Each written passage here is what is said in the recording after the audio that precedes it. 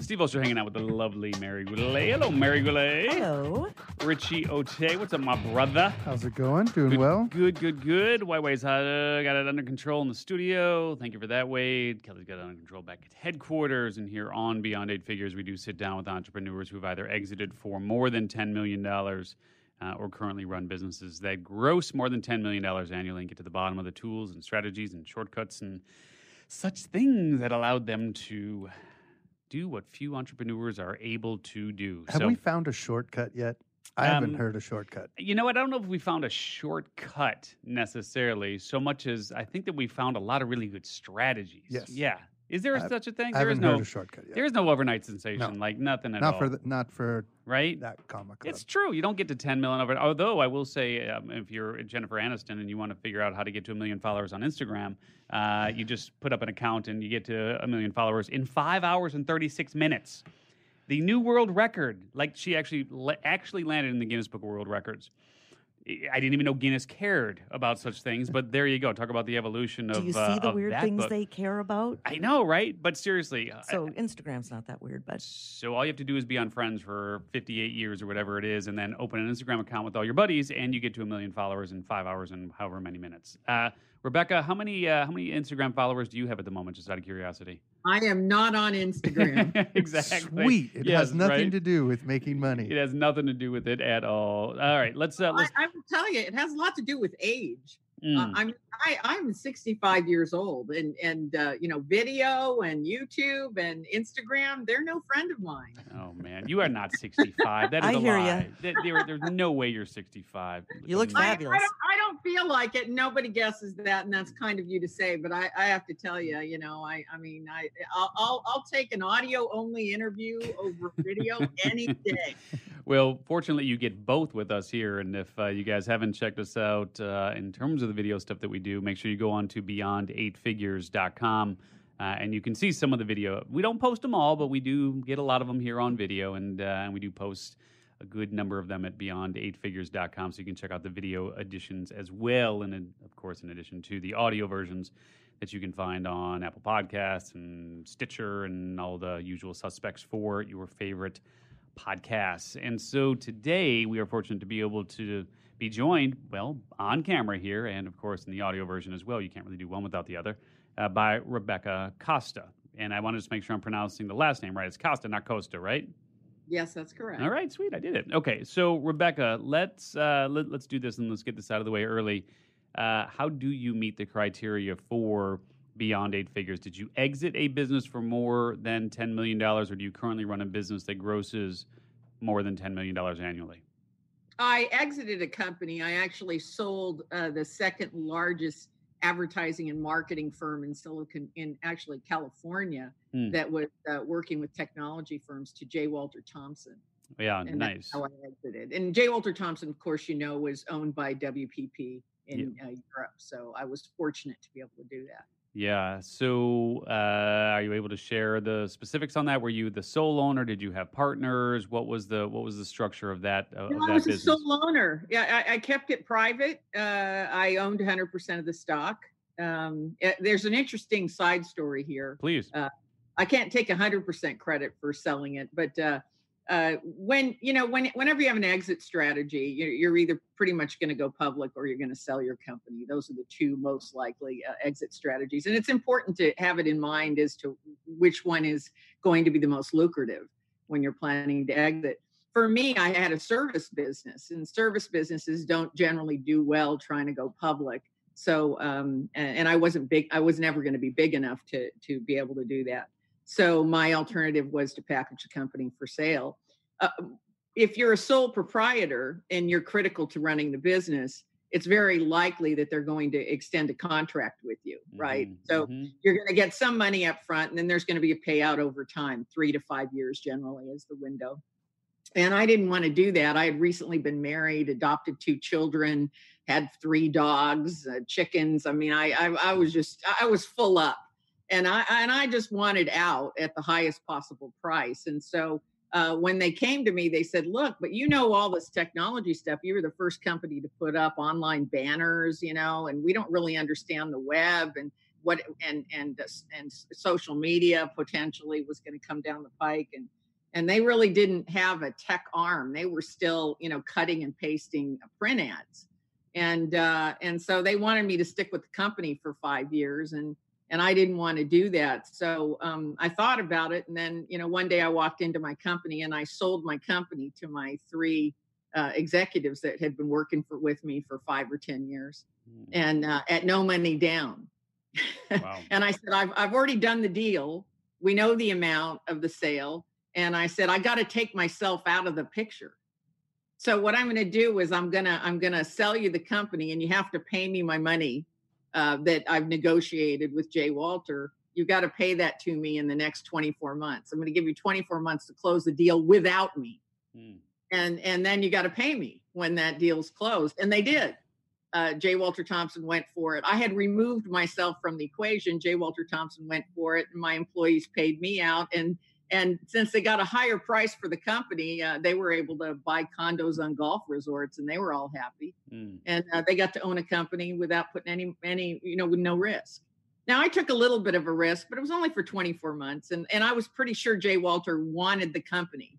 So, and we had already cemented the deal. It was just a matter of removing myself out of the equation. Interesting. So we need to take just a couple of steps backwards just to make sure everybody is really clear on this. So the company that you sold, it was it didn't start out as a digital agency. It sounds like it sort of morphed, or at least had pieces of that as things evolved. Well, sure, we were headquartered in Silicon Valley, so we could see that most advertising was going to go digital. That was the big market. And WPP Group knew that, but they didn't have anybody that really understood what the web was and what was going to happen to advertising and that the fact that old models weren't going to work anymore. So that was that your background then? You had that career in advertising and marketing and so on, and you decided to open up your own firm. Just take us through the embryonic stages. I've been in product marketing for most of my life, and then I wound up rising through the ranks to become a VP of marketing and technology. So I knew that the biggest problem was the tech guys didn't understand marketing, right? And the marketing people didn't understand technology. And that was my niche. I understood both. I knew where technology was going, and I knew what a huge impact it was going to have on the media. At that time, people didn't really understand the internet or the web. I mean, people were going, what? It's going to, what is it going to do? I mean, think about it. This is like 20, 30 years ago. I mean, we didn't really understand that everything was going to be revolutionized, and there would be no storefronts, and everybody would want to order online. Yeah, that just is inconceivable. Just the same way that today people can't conceive of the fact that everything's going to be delivered to you by drones. Well, let's get into some of the. It seem like toys, and we're still in that play period. But of course, Amazon's moving really quickly to do that. Yeah, we'll get into the futurist side of the equation here soon, because that's a really interesting conversation I want to make sure that we have. In the meantime, for those who want to understand how you did it, did you start out then just simply as a sole proprietor? It sounds like you never raised a dime. I mean, you were 100% owner, so you never went out and raised any money, correct? I just want to make sure people understand how you grew to the point of being able to sell for 10 million plus. So where did it start? Those are fair questions, and they're important questions. So for me, I was single. And I was a complete workaholic. I was working 7 days a week, which really wasn't that unusual in the 70s and 80s in Silicon Valley. You'd go 2 a.m., you'd drive by a computer company, and their entire parking lot was filled with cars. We were all just absolute maniacs because we were more mission driven than money driven. Everybody knew that we were changing the world and the way that people would work and live. And so it was a different climate than you see today. Today, people are very much worried about making a living and advancing, as opposed to achievement. I separate success and achievement. I don't think they're the same thing, and they should not be treated the same way. We were all concerned about achievement at that particular time. And I was very fortunate. I joined a couple of companies that went public, and I had a lot of money in the bank. And so one day I just walked in. I was a VP of marketing for a company called Terra Corporation that was a Wait, you Uh, can't. I'm sorry. Hold on, Rebecca. You can't just gloss over that. So you did have the benefit of being a part of a couple of companies that had gone public. yep. So you were able to cash out on a couple of those opportunities. Yeah, I So wasn't wealthy. I wasn't wealthy, but also I didn't have any debt. yeah. And freedom was really important to me. Hmm. I mean, there's a little bit. I'm definitely more business than hippie, but there's a little bit of hippie in me, and there was a Hmm. little bit of me that said, I really value my life and my time here on earth, and do I really want to spend it 7 days a week working? And so, once I had a little bit of money in the bank, freedom became a really important aspect of my life, of my life Hmm. goal. And so one day I happened to be in town and was getting a bagel, and I saw a guy that was an architect, and he was putting a little sign out for rent sign of the cutest little Spanish kind of house office thing that he had converted in downtown Los Gatos. And I went up and I said, well, how much you want for that office? And I don't know. He said, I don't know, $500 a month or something. And I'll throw in utilities. And I have some drafting tables up there. And I said, I think I'll take it. And so I really had no idea at the time. I just felt like if I had an office, I'd have to do something. That's you our got a problem. phone, an office. That's good. So I thought that was kind of the start of it. And so I got a desk and a copy machine, and Mhm. I'd go there every day, and I'd say, well, what do I think I'm good at? And my phone started ringing because a lot of people that I had worked with in these startups were now in other companies.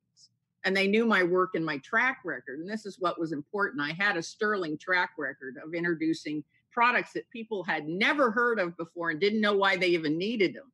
And so I started getting some phone calls, and I picked up jobs here and there. And pretty soon I needed help. And eventually I expanded to the point where, I had hundreds of people working for me. Wow. And I had a large company. And of course, I had to move to a bigger skyscraper in downtown San Jose, and so on and so forth. But Mhm. always in the back of my mind, the thing that no one talks to you about is being no one wants to be a failure, but but there's a certain burden that comes with being a success, with growing your company. Mhm. And that it's like people that go into the restaurant business. It really sounds like a good idea, but you're going to be getting up at 3 a.m, shopping for the freshest food. You got to, you got a chef that's mad at the head waiter. The hostess doesn't show up. The linens, guy, you got caught in traffic. You don't have tablecloths. I mean, you can idealize and romanticize working for yourself, but the fact is that you're going to be married to that business. That's what makes your business successful, is your hands-on attention that you're going to give it. It doesn't matter really, and this is the fallacy, how many people you hire. You got to be there. Yeah. You Let's gotta do and if I can, let's just talk about this. I know Mary and Rich, you guys always have a million questions as well, but let me just ask one more question here as it relates to that business. Two questions actually. Number one, what was the key hire as you look back in terms of who you brought on when that really enabled you to grow, and then at your peak, what were you doing in terms of revenue? I would tell you that my key hire was our corporate attorney, a fellow by the name of Keith Pritchard, who later, retired, and we worked with his partner, a guy named Michael Kay in Silicon Valley. You got to have a really good attorney that can look at the legal ramifications of decisions you're making and lay out the probabilities and the odds. The reason I say my legal counsel was the most important is because I happened to get lucky and get attorneys who could look at something and say, yeah, we could try to sew that contract up 40 ways from Sunday, but they could still come back and wiggle out of it. So why bother? You either trust these guys or you don't trust them. And they were very pragmatic about things. They weren't trying to bilk me for money and more hours. They would just go, yeah, there's some exposure and there's some risk, but you should be able to live with that risk. And I appreciated that. I appreciated their practical approach to that. And I think you got to have that kind of legal counsel right by your side. Mm-hmm. And then from a because revenue perspective, your legal exposure is growing as you get bigger. Right. I mean, when I first started out and, signed the lease on that office, I didn't have any. What were they going to sue me for? My desk? Mm-hmm. I mean, you don't have any assets, but as you get larger and larger, you're more of a target. And that's just a reality. Yeah. And then revenue? Revenue, we were at about 60 million capitalized billings. Mm-hmm. I think we were the second largest in California, second largest technology marketing firm in California for about 2 or 3 years. Yeah. And so then from a valuation standpoint, they take the gross revenue, and is it based on how was the valuation calculated when you boy, that's a good question. They had J. Walter Thompson had a formula that you'd have to be a physicist to figure out, at the end of the day, because it was a services company, right? So when it's a services company, and by the way, this is before EBITDA and all of that stuff came out, right? So everybody had their own little formulation at the time. In terms of their formulation, it was impossible to figure out, so we had to come up with our own. Yeah. All right, let me mostly take it over based to you on guys. revenue history and revenue forecasting. Yeah. You got anything? Okay, so Rebecca, I have so many questions, but I'm going to start kind of going back a little bit. You're in your office. You said you weren't sure what you're going to do yet. You started getting phone calls. You were ahead of your time, obviously, but you were already successful with products. What was it? Kind of tapping into on your about page, you're saying you're futurist and you have like a sociobiologist. So what was it? Was it a combination of the phone calls and they just said, we'll pay you to do this? Or did you see something coming at the same time? How did you see what you should focus on? Because a lot of entrepreneurs, they're getting started. To your point, they'll say, oh, I want to open a restaurant. And they don't think of all the things that could be, problems within that. Since you were going into something with this new thing, was the internet even really a figment of anyone's imagination at that time? Like, what did you see that got you start to focus on that we're going to focus on digital and help people sell products? Well, if you're developing something that already exists and you can't differentiate yourself, like let's say you come up with a really tasty new, carbonated soda. Well, there's a lot of sodas out in the market, and yours might have a little bent on it. Maybe it's has more caffeine in it. Maybe it tastes better. Maybe it's all made out of all organic ingredients. Maybe you've got some spin on it, but you're just walking right into competition. And the minute you walk into a crowded market, you better have deep pockets, right? Because when the consumer believes that something's at parity, when they don't really know what the substantial differentiation is, they're not willing to pay for it. They're only willing to pay for differentiation. So when products are at parity, right, the de facto differentiator is price. This is really what all entrepreneurs must understand. If you're ever in a price war, it means your products have not been differentiated enough that anyone's willing to pay more. Mm-hmm. That's a simple fact of it, right?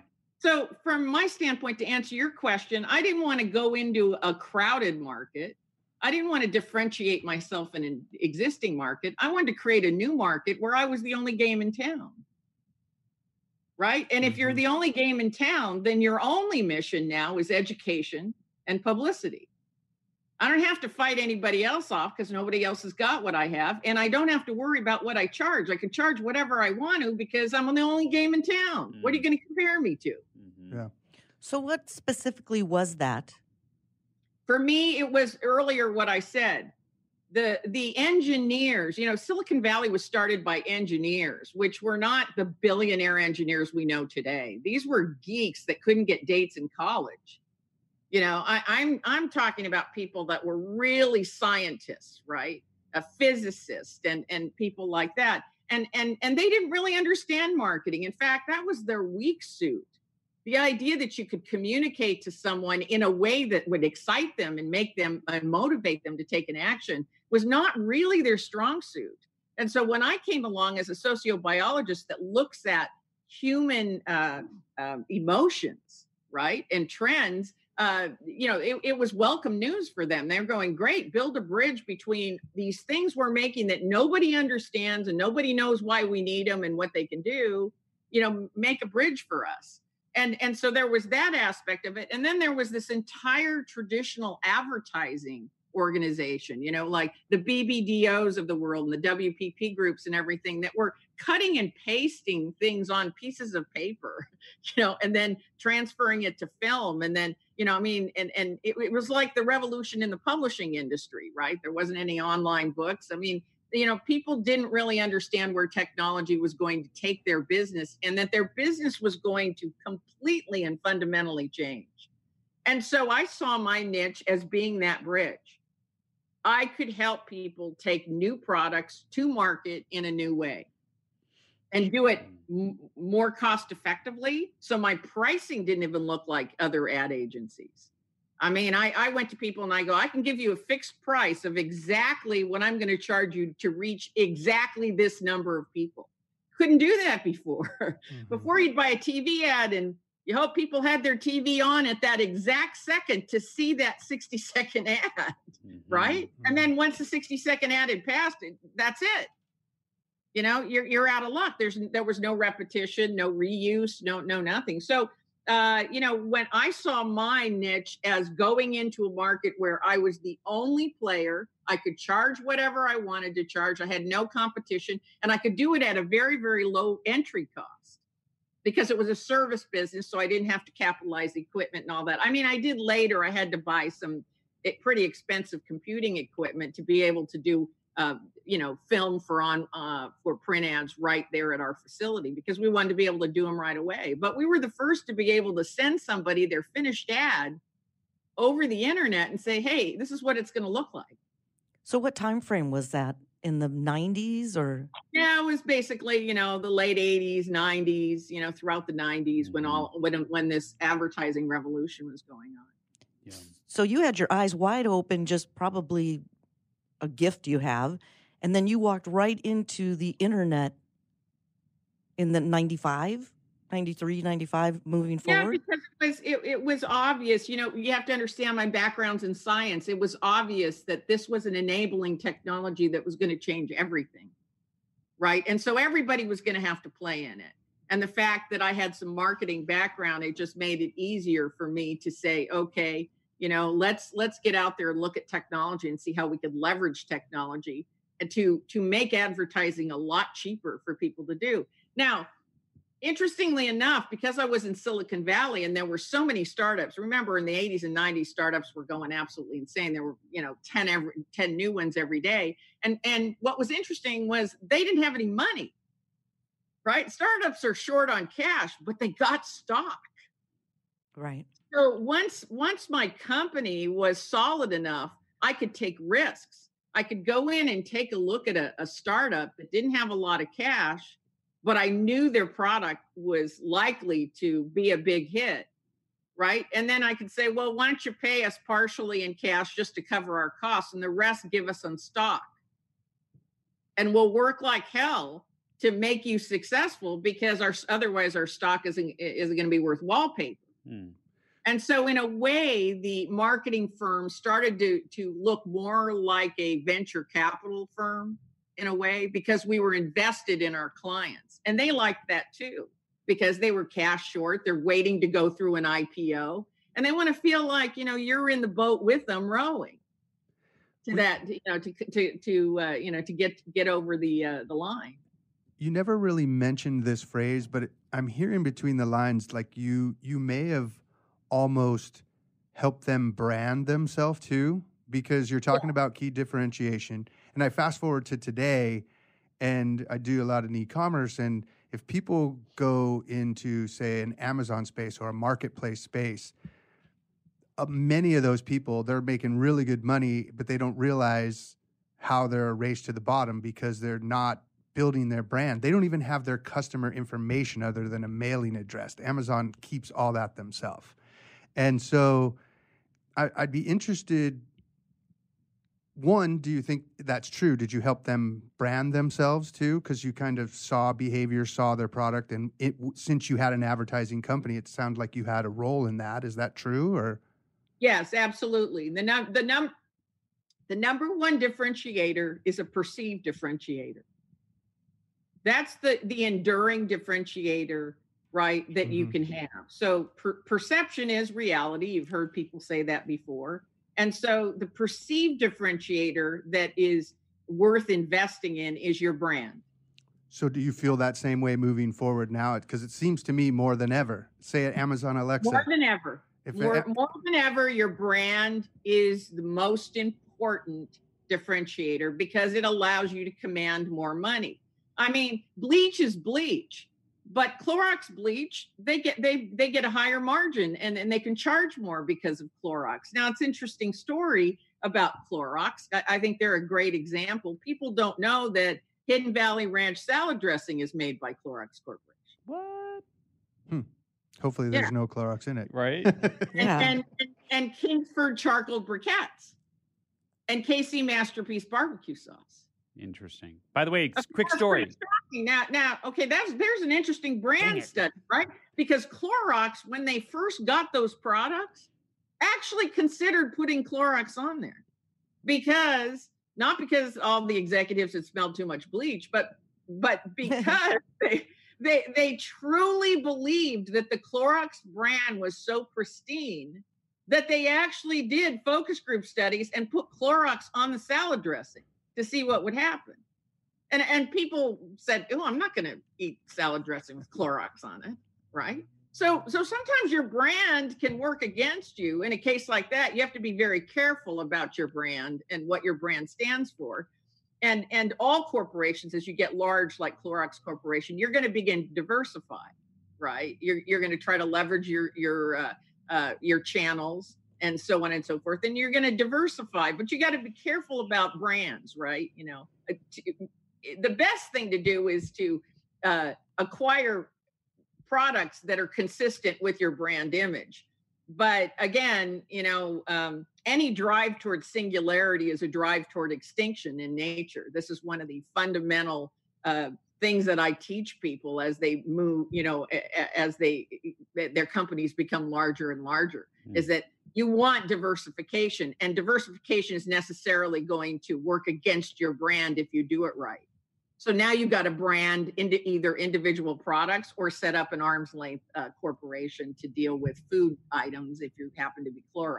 Thank goodness they didn't come out with Clorox salad dressing. Mm-hmm. Let me ask you this, because there's so many rabbit holes we can go down here with you, and all this is awesome and perfect. Did you? Let's just close the loop before we get into where I think you can add so much value. I know you can add so much value to this conversation around the future and where things are headed. Let's just close the loop then on that exit. Did the exit in any way substantially change your life, or did it create any sort of new challenges that you weren't expecting? It really did substantially change my life in my particular case, because I needed to focus on my new family, you know, and that wasn't going to be possible. I was literally getting up at 3 o'clock in the morning and going home around 11 or 12 o'clock at night. Oh, wow. And I needed to focus on my new family. And this exit was timed perfectly because it allowed me the time to bond with my children and really, you know, create a good family unit and get them off to a good start. So I would say it was a blessing for me that offer came along. Mm-hmm. All right. Well, let's shift gears here, because it's clear that you see what so many others just cannot see, being so early as you were. And you know, look, a lot of it is well, some of it ties back to the proximity principle of being in the right place at the right time and being in that Northern California arena, Los Gatos, et cetera, where so much of this talk was even going on. I mean, before the days of Crunchbase and TechCrunch and all that, I mean, like, if you wanted to find out about something, you had to go down, you had to actually meet someone, you had to hear a conversation. So you were in those conversations. Today, it's unheard of for a conversation to take place in one corner of the world and not somehow reach darn near everyone else, no matter where they are, regardless of economics, regardless of socioeconomic status, just as long as they have access to the internet, they can get access to those conversations. So now that so many of us have access to all of the same information, it kind of begs the question of where the real opportunities are, because you can see this clear as day. And I'm sure, as you said, just the fact that, you know, how can you not see this? Like, everything's going to be delivered by drone. Like, what's going to happen here in the future is so obvious to you. We all have access to that same information, but we don't all process it in the same way. So you're really, and rightly so, positioned yourself, and I guess I don't know if this was a self-made moniker, or if this was something that someone just sort of cast upon you in terms of being a futurist and being able to have the ability to see what's next. What if you had to put yourself back in the chair of the late 80s and the early 90s, when you saw just as crystal clear as you possibly could what is going to happen in terms of the internet and where things are going? If you're in that same seat now and you're looking at the 2020s and the 2030s and so on, what do you see as just the most blatant opportunity that so many of us evidently are just missing? Even though we all have access to the same information, we can look up anything we want now. Where is that opportunity as you see it?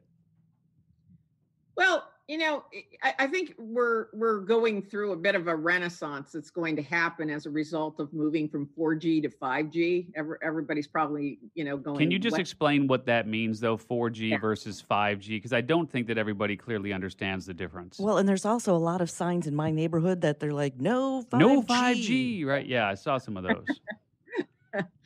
Well, it's interesting. I just sat on a panel for the New York Times. I think people can go to Times Talks, and if they're interested, there's a really interesting panel. The mayor of San Jose, who's trying to implement 5G, somewhat, I have to say somewhat successfully, not entirely, and a technical guy, and one of the vice presidents from Waze was there also, and I was there to talk about it as well.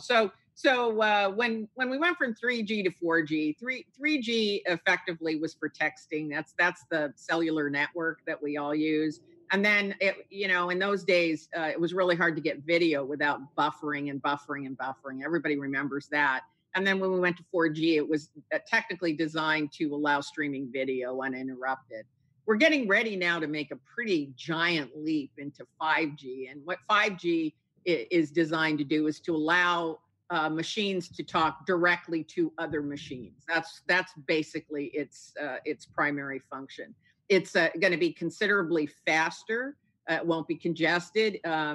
Instead of 100,000 devices being able to talk to one another in a square kilometer, it'll allow 1 million devices to talk to each other. So what will happen is these autonomous cars, just as one example, these autonomous cars will not be going back to some central base station or command control. They'll be talking to each other.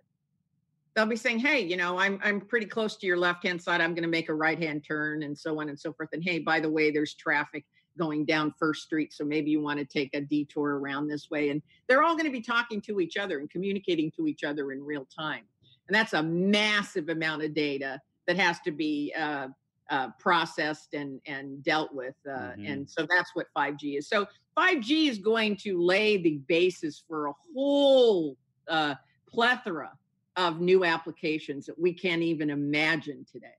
It's an enabling technology similar to the internet, which is going to allow all machines, anything that's digital, to talk to anything else that's digital without you. Yeah, Wade, I think you... I just wanted to throw in, I normally don't jump into this, but it's something I've been following. And so just be aware that the brouhaha is all about wavelengths, right? So I'm just sharing this little bit of information. Yes, we should talk about that. So do you want to just let them know the difference? Yeah, it relies on millimeter waves, right? And the problem with millimeter waves is you have to have an antenna every 200 to 1,000 feet. Oh, wow. So that's millions and millions of antennas, right? All talking to each other to get you the data. And this is the big problem, is who's going to fund the infrastructure. Now, in the United States, we're naively hoping that carriers like Verizon and AT&T are going to pony up $400 billion to get these antennas up in major cities.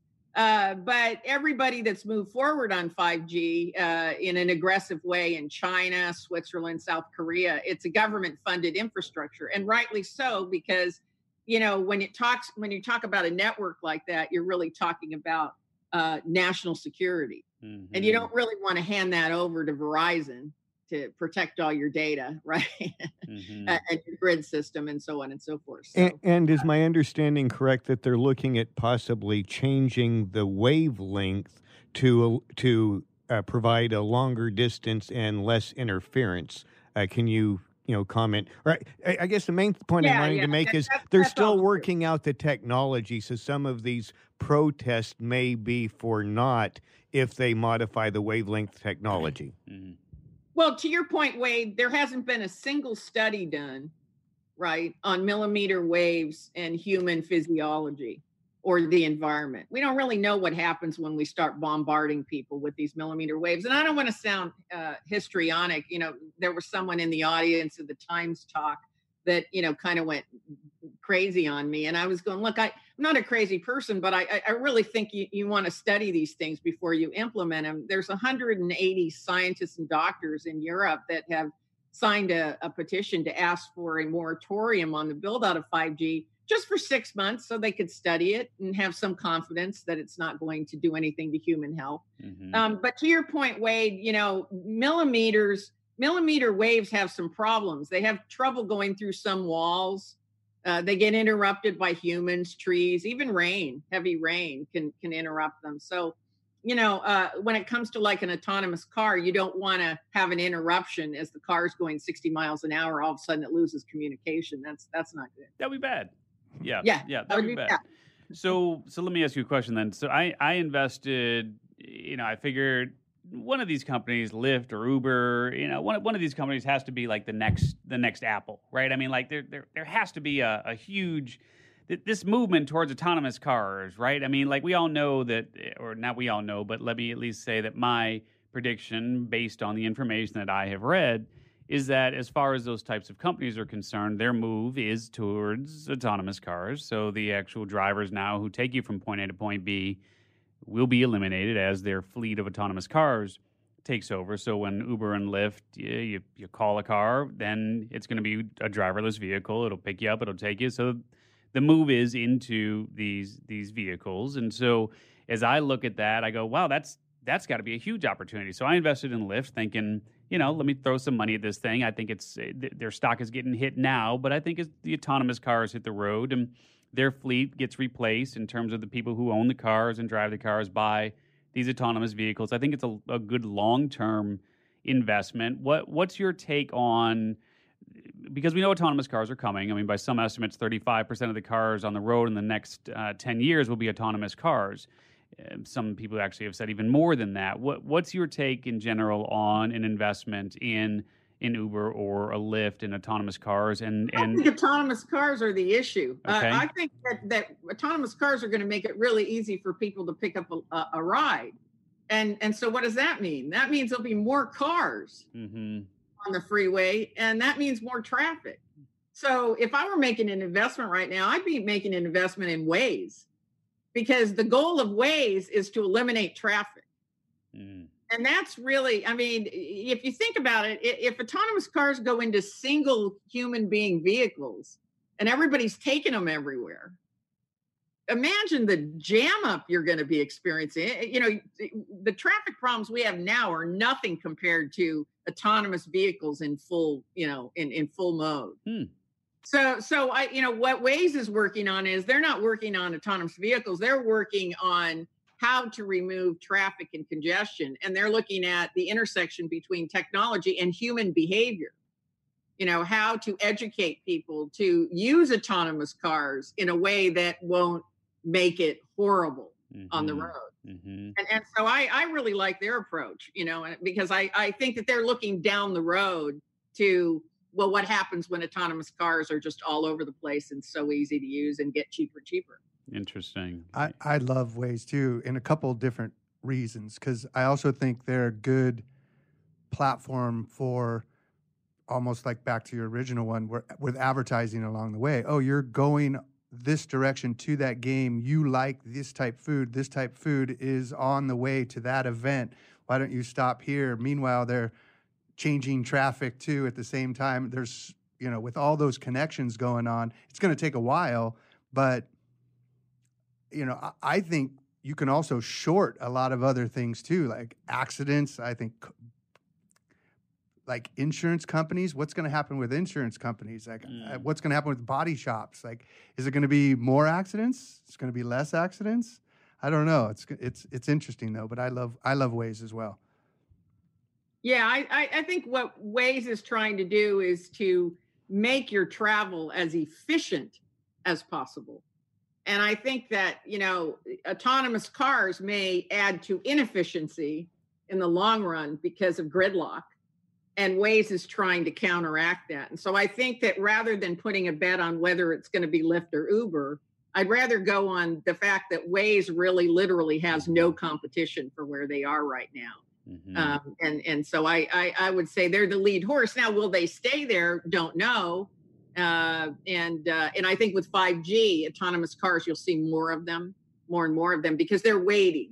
They can't run on 4G the way that they need to. They need 5G in order to be more effective. Yeah. So there's a couple of things that come up. So number one, you would probably think that any companies that are let me see if I can phrase this correctly. The companies that are involved with the manufacturing components of 5G would probably be a fairly safe bet as well. Not that we're giving stock advice here, folks, but in terms of if you're in the world of actually creating sort of the widget, if you will, that runs this new network, that seems to be a fairly safe opportunity from an investment standpoint, because somebody's going to have to create that $400 billion in equipment and so on and so forth that's going to be installed. You would think so, but here we get into a little bit of politics, because the leaders in equipment for 5G are Huawei, who we created an embargo against because they were state sponsored by the Chinese government, and there were some reports that Huawei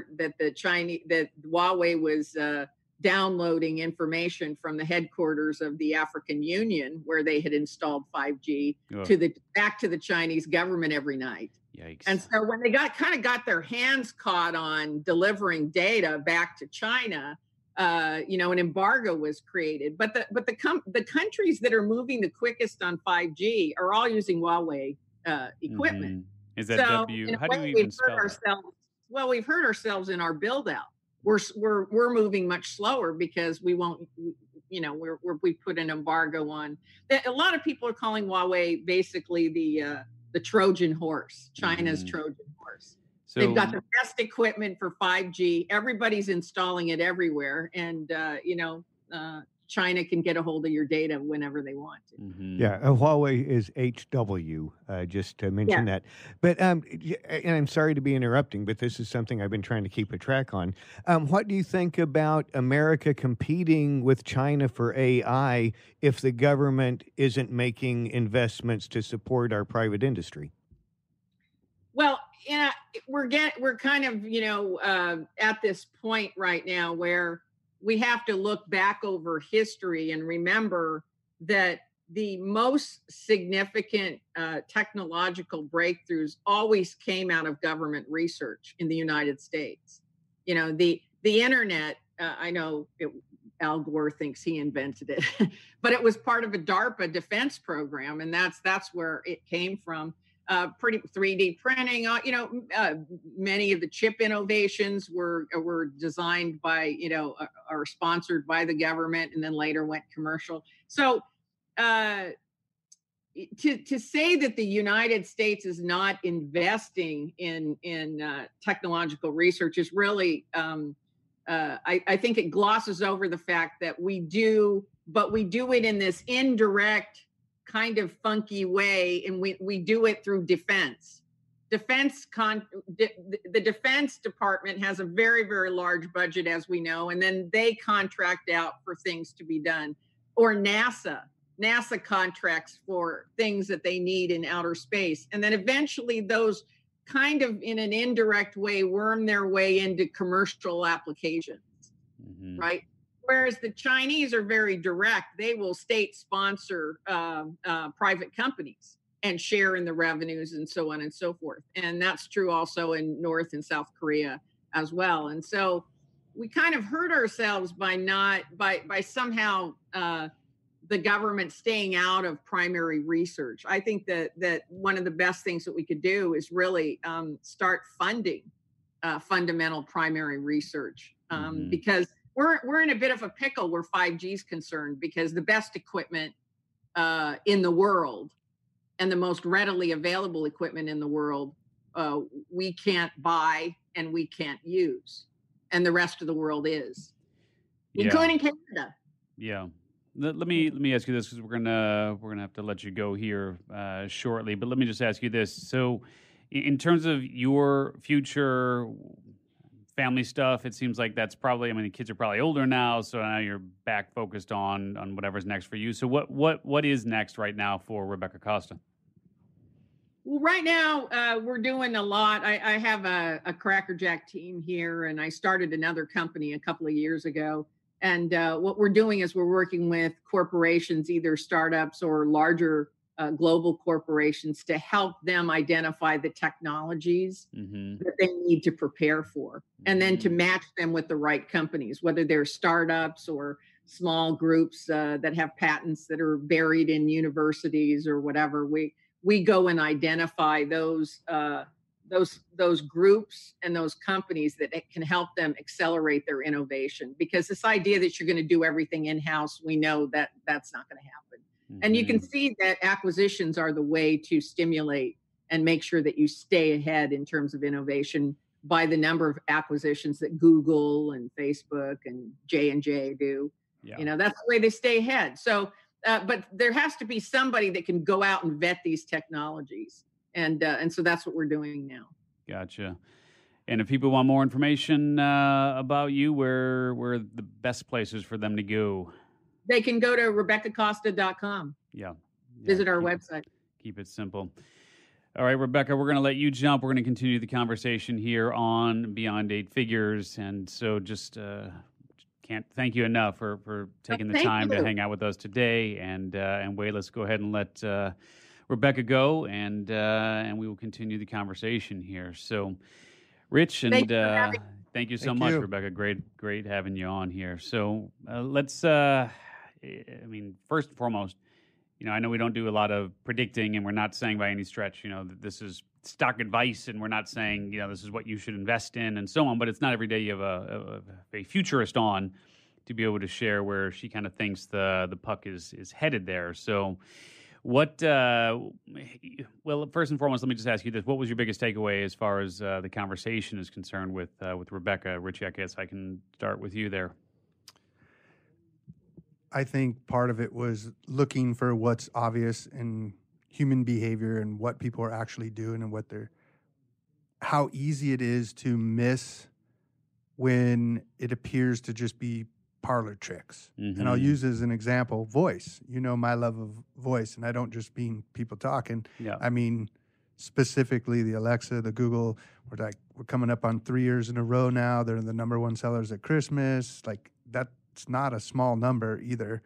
Yeah. And they're all coming in. How many searches, even how people are, using voice to text. And I don't mean using the voicemail, but why are you sitting there still using your thumb? So to me, even though she didn't mention voice, if we'd had more time, she probably would have. Yeah. I think it's trusting enough in your own self when you can see human behavior, even if it appears to be silly little things like play music, check the weather at the beginning, because it's really easy to miss it when it's just those small things. It's just trivial. It's trivial. It was trivial that Uber was going to drive a car and a cab wasn't going to, why would I want someone who's never done this before to drive me? Yeah. It seemed trivial. And it seemed unsafe and the whole nine, right? Yeah. Got it. Mary, biggest takeaway from the conversation with Rebecca there? I kind of alluded to it when I was talking to her, that funny people see funny. And she has the vision to duh, this is right in front of us, people. And I wish she gave more secrets. We want more. Yeah. Go for this stock. I mean, it was great that she said not Uber and Lyft, but Waze. No, it's not. Which Which I is- have money in Lyft. So- Get it out. Yeah, I know. Get it out. Right. Always Going go away. for the number one player. Always go for the number one Yeah. player. Yeah, and seeing that That's true. there's some Yeah. people All right, fine. don't have competition, Yeah. but she does research. I mean, she studied this, so it would take more of an effort on our part. And now Mhm. I understand why there's no all those 5G signs in my neighborhood, because I didn't realize that they had to have so many Mhm. of those antennas. Don't worry, your church will make more money. That's where they're all going. Just and put them all in the the churches. All in the Really? churches. That's Yeah. funny. I'll put them on my Churches roof. and palm trees in California. That'll be yeah, right. Put That's- them on your roof, right? I mean, might as well. They're gonna have to go somewhere.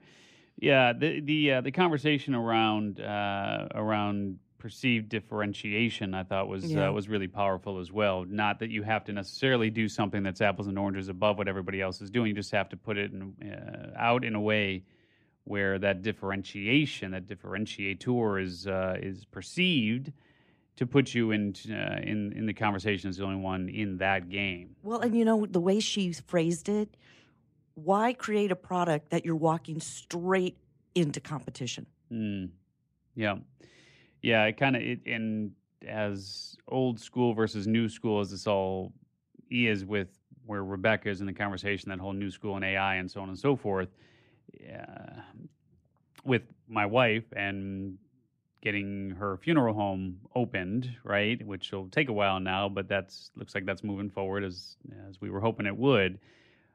Very old school business, right? Certainly a service business.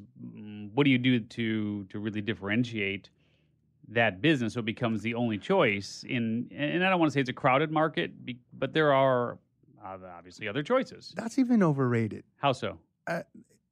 Differentiated, I guarantee you, if we'd have sat there and talked to her longer, that it's not like it's got to be some big, crazy. What's so much different about Casper mattress? Mm. How- Well, it comes in a box and it blows up when you get it. Yeah, but I mean, is it like there's other ones that do that? We got ours Purple. like 5 years, Purple, sure, yep. 10 years ago at Costco. One of those did that. You know what I mean? One So of those foam blow up mattresses. yeah, it almost to me goes back to it used to be you're innocent till proven guilty, Mm. or excuse me, yeah. Guilty. Yeah, yeah. It should be innocent In- until proven it guilty. used to be innocent till proven guilty. Now it's guilty till proven innocent. Now forget about court of law meaning of that, but it's just like if you just state something now and you hold your ground long enough stating that thing and you say it enough times Consistently, yeah. consistently, that in and of itself can somehow be your differentiator sometimes. Mm-hmm. No, now you just lost my thought. Oh, for you, for Yes, the funeral home. home. Yes.